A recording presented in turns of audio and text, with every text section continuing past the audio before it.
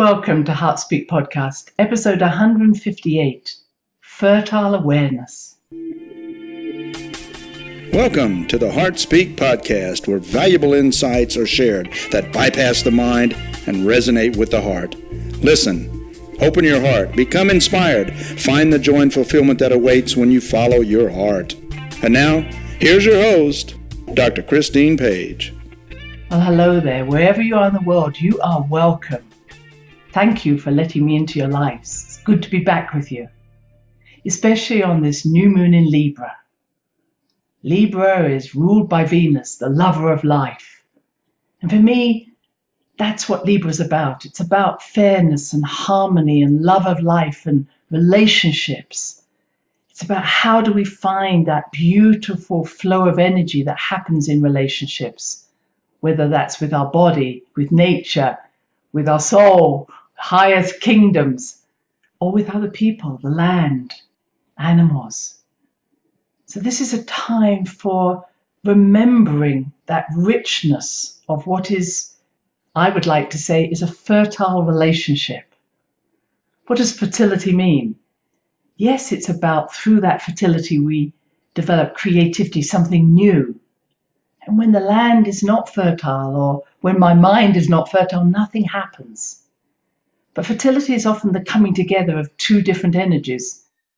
And those two different energies create a sort of fire of friction that lights us up. And that fertilization happens when two different energies, maybe it's Mother Earth, Father Sky, maybe it's the spark of inspiration reaches into the consciousness of potential. And all of that comes together. So when we are in a good creative conversation, we feel fertilized and something new grows out of that. And when we're in a relationship that isn't fertilizing us or making us feel excited, then it's barren ground, isn't it? You come away and you think, what happened? Why did I do that? And I wanted to really break down the ideas of what's happening to the fertility of our land, of humanity, of our souls, of our spirit. Is there this constructive creativity happening, or is it a destructive creativity that can never actually build anything new and has actually lost the foundations of fertility, lost the foundations of creativity? We are seeing far less fertility amongst people for various reasons. And those various reasons are now causing alarm. We're seeing many civilizations now having more people who are dying than being born.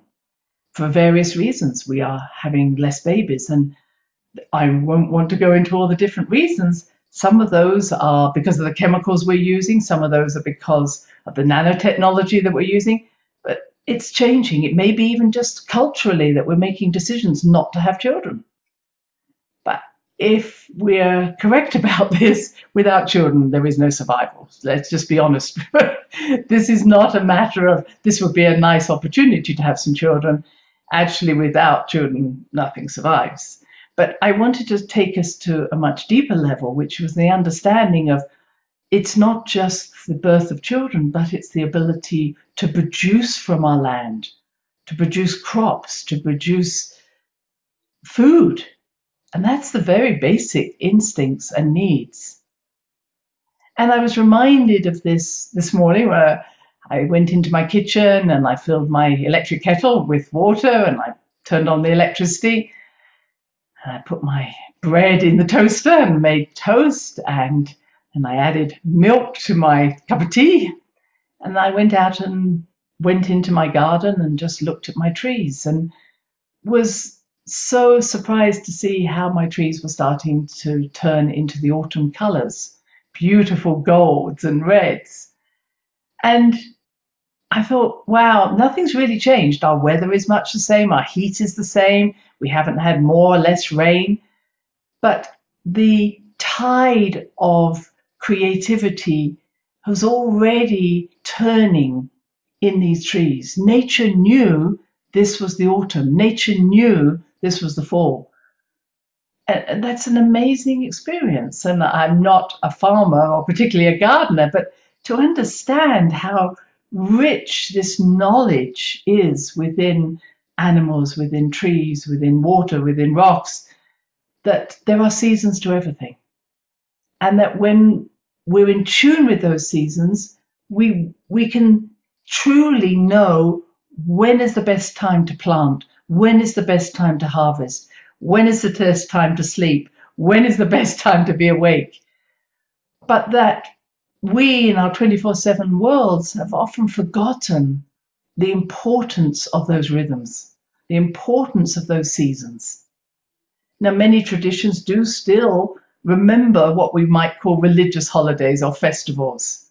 They celebrate those times, the Celtic traditions, the Christian or the Jewish. All of us have those traditions, but sometimes we've forgotten where they originated from. We think it's just a time to get together with family, or maybe it's a time to give presents or to eat. But what we're really doing is giving thanks to the land. We're giving thanks to the very energy source or the creative source, the land, Mother Nature. And we got lost in the fact, wow, I ate so much, or I maybe drank so much, but we forget why we're being given the privilege of being able to eat or drink. And I thought that this morning. I just assumed that by turning on my tap, I could have water. I just assumed that switching on my electricity, there would be a heated kettle. What if none of that actually could be assumed? What if we took nothing for granted? And I listened to people talk about the way in which they want to live their life, perhaps in a more sustainable way. But I heard someone speak about, well, I'm getting an electric car to save the planet. And I thought, well, the very name electric car must make you question, where's the electricity coming from? Unless this car is being actually supported and run just purely by earth energy, at the moment, we're still caught up in making electricity and storing electricity and a source of electricity. And many of the so-called more natural sources of electricity cannot be stored. They cannot be sustained. The wind might not flow or the sun might not shine. So we're not in that place where we really have understood the mechanism of fertility, the mechanism, this flow of energy. And I think that many of our ancient cultures knew it and then forgot it. So what I started to look back at is these ancient cultures, because that's what I'm fascinated by, because I believe our ancient ancestors were leaving us messages of things we need to know now. And it reminded me of, first of all, the ancient Maya. The people that are called the Maya, those that the word comes from illusion, were those that I believe thousands and thousands of years ago, what I've come to understand, created different time locks in the earth.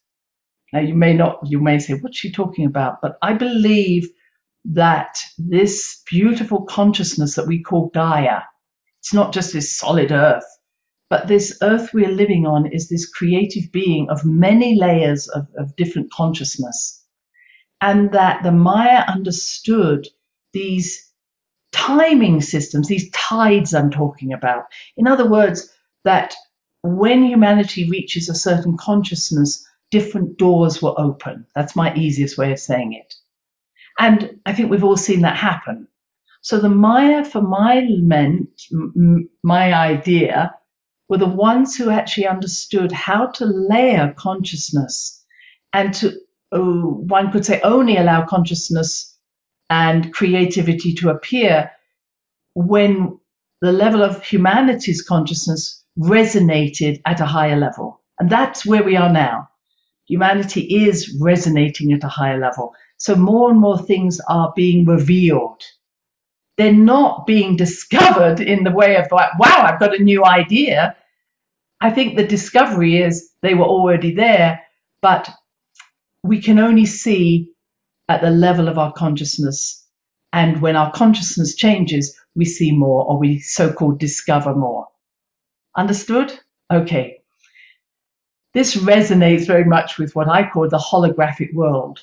So a holograph is just not one layer. It's again saying I can only see aspects of the hologram, this multi-layered, multi-dimensioned world, when I change my consciousness. So as at this moment in time, I truly believe that there is an awakening. We are seeing more, we are knowing more. More and more things are being discovered. More and more of our past is being opened to us. And to me, it was the ancient Maya who basically set all this in motion so that at certain times in our history, if we reach that level of consciousness, things would be so-called discovered. All right?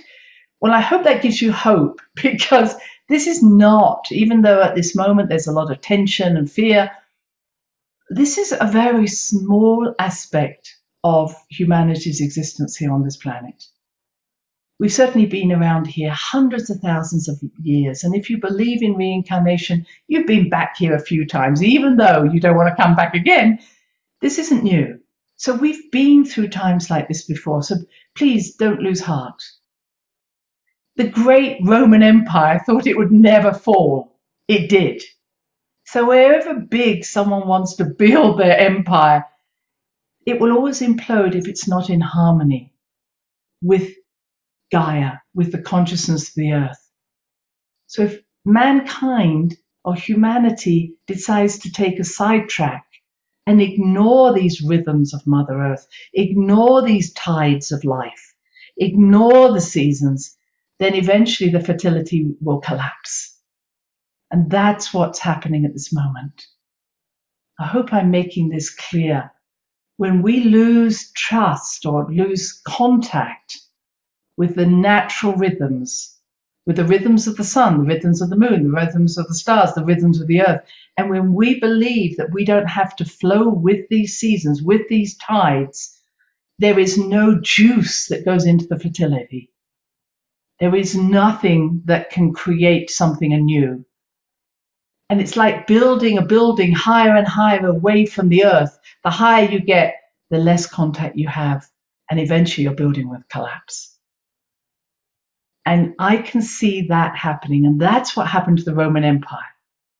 They didn't value the importance of the elements, the natural elements that actually came together to create a creative and fertile existence. All right? Now, one of those aspects is fire. And boy, do we take it for granted fire. Many of you may have learned how to make fire when you were younger. But again, I can switch a switch. I can turn on a light.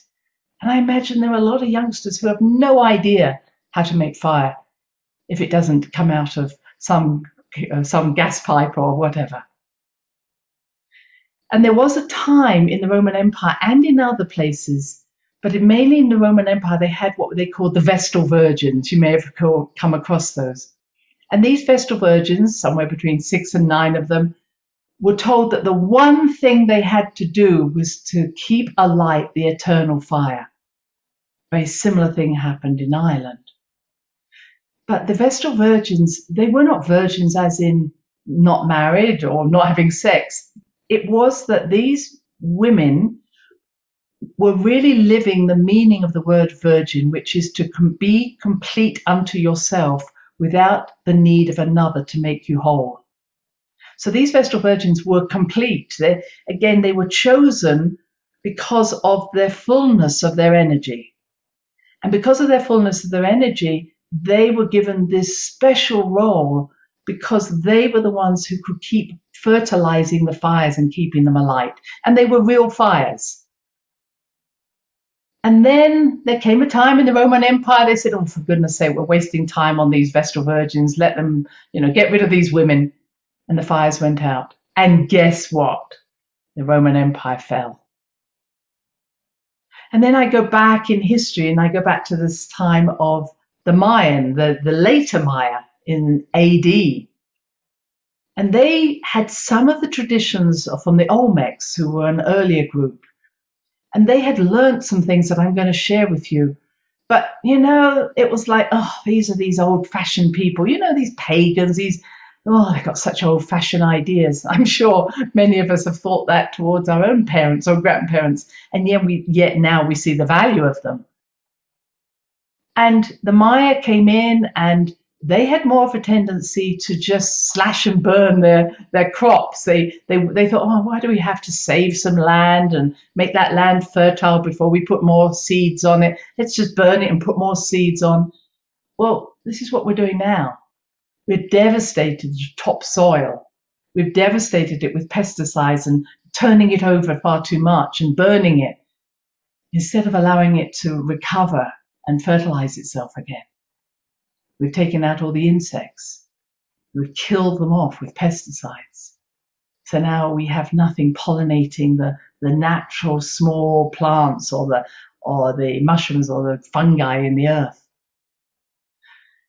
And there came a time where the Maya did appreciate that maybe their ancestors, the Olmecs, knew something. And again, I'll come back to that. But they also grew so big as an empire, they too forgot their importance of honoring the water, honoring the fire, honoring the earth, honoring the air, honoring the seasons. And what you learn about, which was from about 1200 AD, they started to realize their water was running out. Their land was becoming dry. Their land wasn't fertile. And you see this period of time where they became more and more fractious and scared, and they practiced more and more sacrifices. And they started to believe that blood held the fertility. Initially, they were using menstrual blood because they understood that the power of the period, the moon time, this menstrual blood, had within it something that allowed fertility, allowed birth. So they would literally drink menstrual blood. And then when there wasn't enough of that, they started to actually bloodlet, take blood from various places, offering blood to the gods. Because the gods weren't particularly interested in their blood. They were interested in how much can you reconnect to the earth. And around this time, the god of water started to dry up. There wasn't enough water. And I always wondered why it was a god of water, because water has always been the medicine of women. It should never have been in the hands of a god. It should have been in the hands of the goddess. And finally, they started to do sacrifices and used to take people, either disembowel them, take out their bowels, or they would take them up a high pyramid, rip their heart out and throw them down into the courtyard below, because they believed the heart was this fertile energy, this pumping energy. And they would offer the hearts. So I have to say, some of you who may have past life memories of being thrown off a pyramid or have fear of heights, or maybe having your heart ripped out, you may well have had past lives in the Maya culture. Because nothing worked. How could it? Because they'd lost the idea that the importance wasn't offering a heart or offering a blood. It was actually bringing yourself back in tune with nature. And that is what I'm seeing at the moment. We're isolating ourselves. We're creating AI. We're creating situations where we think we can grow crops inside a laboratory or children inside a laboratory. We don't need anything else. And what do we need? We need the warmth of Mother Earth. We need the creativity, the compassion. All of those things cannot be bought or made in a laboratory. There is something magical about that magnetic energy, that electrical force that both water and fire and earth and air coming together create. And I feel that we are also on the track, like the Maya, like the Greys I've talked about before, this group of highly evolved humanoid beings who thought they could just genetically engineer out emotions and problems that humans might have, and let's just make them emotionless and then we can just get on. And their whole civilization died because by taking away emotions, earth, air, fire, water, they took away the power of fertility and creativity. And so here we are. So what do I talk about? What did the Olmecs know? What did many of these civilizations know? Well, when they have been studied, they understood, first of all, that there is this amazing dragon energy, telluric energy, serpent energy, whatever you want to call it, flowing through the earth. The earth has her own strong inner core of heat and creativity. And that there are certain times in the day when this magnetic energy will come to the surface. And one of those times is at dawn. And that's because when the sun's rays start to come into our planet, they start to squeeze that magnetic field of Mother Earth, and this energy is sent to the surface. And that when this magnetic energy is brought to the surface, it can be enhanced or formed into an electric current by flowing water. So flowing water near a strong telluric energy, a strong source of telluric energy, such as a fault line or where there's been a volcano, means that you start to build this electric current. And then the rocks from a volcano, such as Bolsite, which contains a lot of magnetite, actually draws that energy in, so it brings higher levels. And then all you need to then do is have other stones around, such as iron or copper, and it will conduct that energy away. Or water that has pebbles of iron and copper will actually help to move that energy. So what am I saying? There is a pure energy within the earth that we can tap into that's an eternal energy. This is what Tesla knew. When that energy is funneled, especially heightened at the beginning of the day when the sun's rays are coming onto the earth, if there's water flowing, then there will be an electric current. That electric current then works with the magnets within rocks such as volcanic rock, and that produces now another movement in electromagnetic field, which then spreads that current around the earth. And so you see that many of the ancient people understood that when they brought their crops, their seeds, to such a place, a volcanic experience, their seeds multiplied because it was the right balance between the electric magnetic fields. I'll make it as simple as that. And the Maya actually called these fields, they called these mountains and these temples they built actually maize mountains. They knew that if they placed their seeds on top of these temples that they built, which were mirroring a volcano, that they would then enhance their seed formation or their seed germination. And this only occurred when, after a really bad farming had occurred within such civilizations, and this happened all across the world, where they had, as I say, destroyed the land, they'd created deforestation, and it was then that they said, okay, let's go back to the origins and find out how our ancestors managed to create enough food for their people. And they did this for a while until, as I say, their egos got the better of them, and they said, oh, we're not going to mess around with that potty, that stupid stuff around temples. We'll know we'll have enough food. And once they left that beautiful electromagnetic energy, then their civilization died. So across the world, there are civilizations who knew how to have a good relationship with the earth energies, with the stones, with the sun at a certain time, with the earth, with the air, and water, and knew that when all of these are in right combination, we will have fertility. But when we lose contact with that and we really see these ideas as nonsensical, then our civilization falls. So what am I saying for us? I'm saying is today, let's get back in tune with our understanding of nature. Let's get back in tune. If you live anywhere near a fault line, if you live anywhere near where there is magnetic energy, understand there's a strengthening of energy when you're near there. We might see it when we go to somewhere like the pyramids or temples in the Yucatan, but it's everywhere in the world.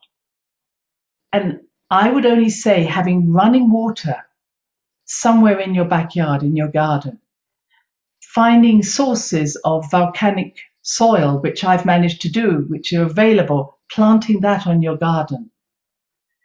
recognizing that when you go out into nature in the morning when the sun is just coming up, that this is a very rich time for your magnetic field, which is in your sinuses, in your pineal gland, as I talked about last time. So that there are times where we can bring energy up through our feet. And as you know, what I really want to say is, if you manage to get out near the dawn, root yourself. Do you remember? Send your roots down into the earth. Imagine you have magnets on the soles of your feet. Allow your roots to go as deeply into this telluric energy, these dragon lines. Draw that dragon energy up at sunrise. Bring it up and regenerate your own body. Fertilize your own body with this new energy. Bring it up through every cell of your body, every chakra, every meridian, wherever you want to take it. And then, as I say, when you bring it up into your sinuses, into your pineal gland, open yourself up to the relationship with your higher self and your higher mind, and allow yourself to shine in this fertile relationship between the earth and the sky, between Mother Earth, Father Sky, whatever you want to call it. But this fertility needs to happen between myself and the world around me, between myself and you. Fertility is the joy of creating. It comes about by compassion, by enjoyment, and by allowing ourselves to be flexible and born anew every moment of the day. I hope this has inspired you. We need every piece of fertility happening at this time. It's time for us to move beyond the artificial into the natural and organic way we were born to be. Until next time, many blessings. Bye-bye. Thanks for listening to the HeartSpeak podcast with Dr. Christine Page. Please check out all HeartSpeak episodes in the podcast archive section on www.christinepage.com. HeartSpeak is also available on iTunes, Spotify, Google Podcasts, Stitcher Radio, and now playing on Amazon Music and iHeartRadio. You can also watch the archive podcast on Christine's channel, on YouTube, and now on Rumble. Connect with Christine on Instagram, LinkedIn, and Facebook, including her newest Facebook group, The Great Mother Calling. You share with family, friends, colleagues. Join us next time for another edition of HeartSpeak.